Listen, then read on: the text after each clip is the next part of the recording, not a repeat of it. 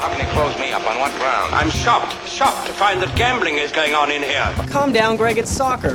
It's soccer. You're winning, sir. Oh, thank you very much. Everybody out at once.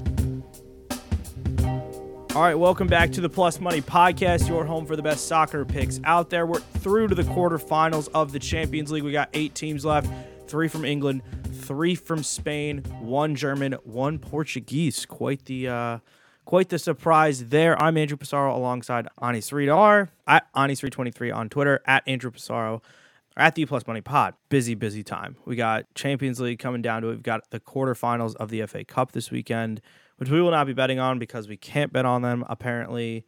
And we've got some Prem. So, Ani, how we doing, brother? Doing good, bro. I mean, Chelsea moving on to the next round, the quarterfinals. That's always a good thing for me.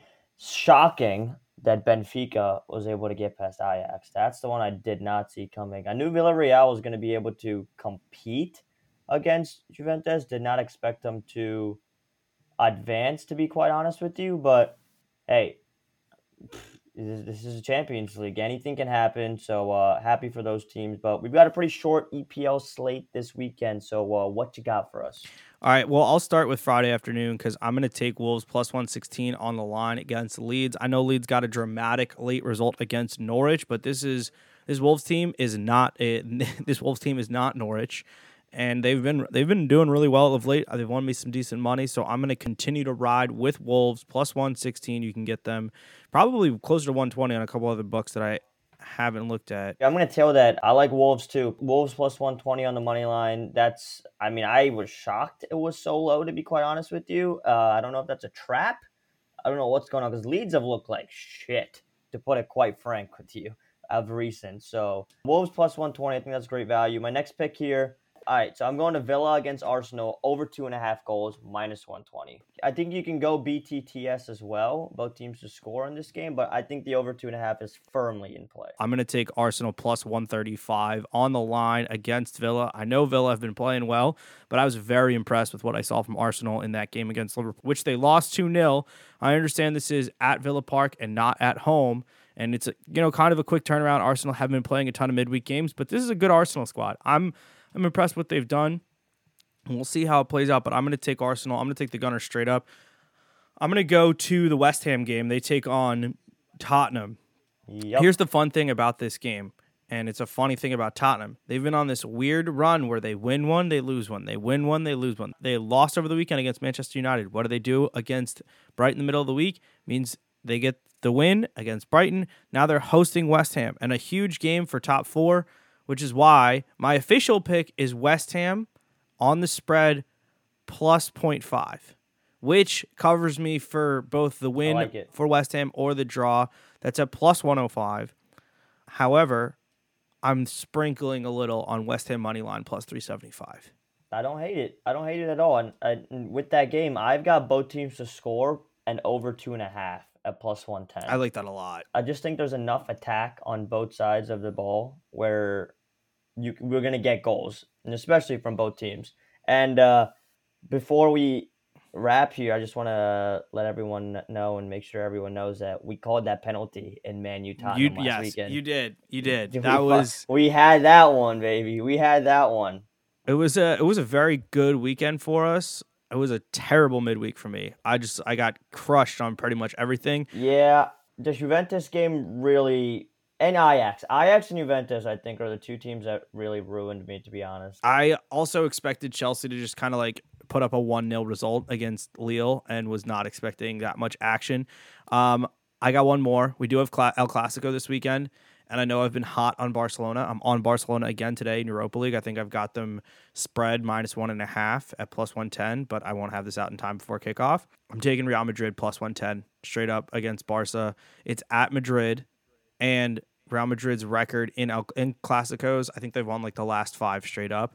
And as good as this Barcelona team has been, I think Real Madrid gets the better of this.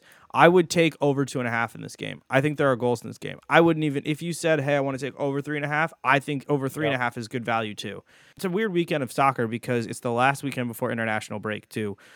We're going to come up to the March international break window after this. We've got, like I said, FA Cup quarterfinals, which there's no props for here in New York. So I would totally I'll be honest. Stacking the entire Sunday slate of Manchester City, Liverpool, and stacking Crystal Palace. Palace are taking on Everton.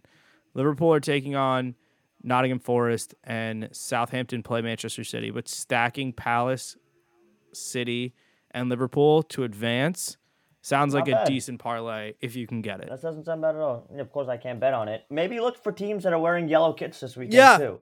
As Yellow Kits had a great midweek. Yeah, really like a four-way sweep of Dortmund, Villarreal, Liverpool, and Chelsea all winning yesterday. So 2 teams that you don't expect to wear yellow kits. Yes, exactly. They were wearing yellow kits. I will say that my investment in that Liverpool future to win the Premier League has never looked better than it did yesterday. It's officially a race. That game, it's officially a race. I think it's the second week of April at Manchester City is going to be the entire season. So yeah, that's literally the season right there. Yep. All right, we'll have more for you after the international break. We're probably going to take off. I don't think I'm going to bet much. Real quick, let's just splice some sports together. Who you got in your Final Four? I know in one of my brackets I have Arkansas, and I have an Arkansas. Arkansas in the Final Four. I have Arkansas Auburn in the final. No, but I have Arkansas losing in the first round of Vermont. Oh, that's definitely not happening. No, I know I have Gonzaga. I know I have Auburn. I want to say I have Baylor coming out of the South, and then I'm blanking who I have coming out up top. Is it Arizona? Hang on, let me. Or Villanova. Arizona, Villanova, Tennessee are like the 3 most popular from the. My Final Four are Gonzaga, Kentucky, Arizona, Auburn.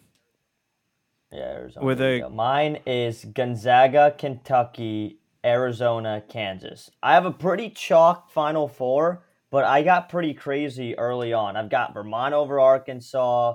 I've got like Colgate over Wisconsin, UAB over Houston. UAB is a popular one, although I do like Houston to go kind of far. But I've got Loyola Chicago knocking off Villanova in the second round. I've got some crazy picks there. But you're riding the Sister Jean train. Sister Jean, baby. Got to go with Sister Jean. I'm excited to just have college hoops on all weekend. It's not my favorite time of the year for sports. It is a pretty electric time. I will agree. Oh, yeah. Especially the first weekend. Yes, definitely. All right, well, we're going to let you guys get back to it. Those are our picks for the weekend, and let's go get some wins, everybody. Follow the pod at The Plus Money Pod, at Anis323, at Andrew Pissarro. I'll probably throw a couple more things out there, so we'll see you guys.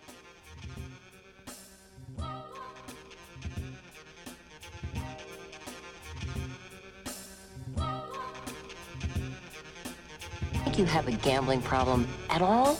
No. Because I can stop gambling, I have a competition problem.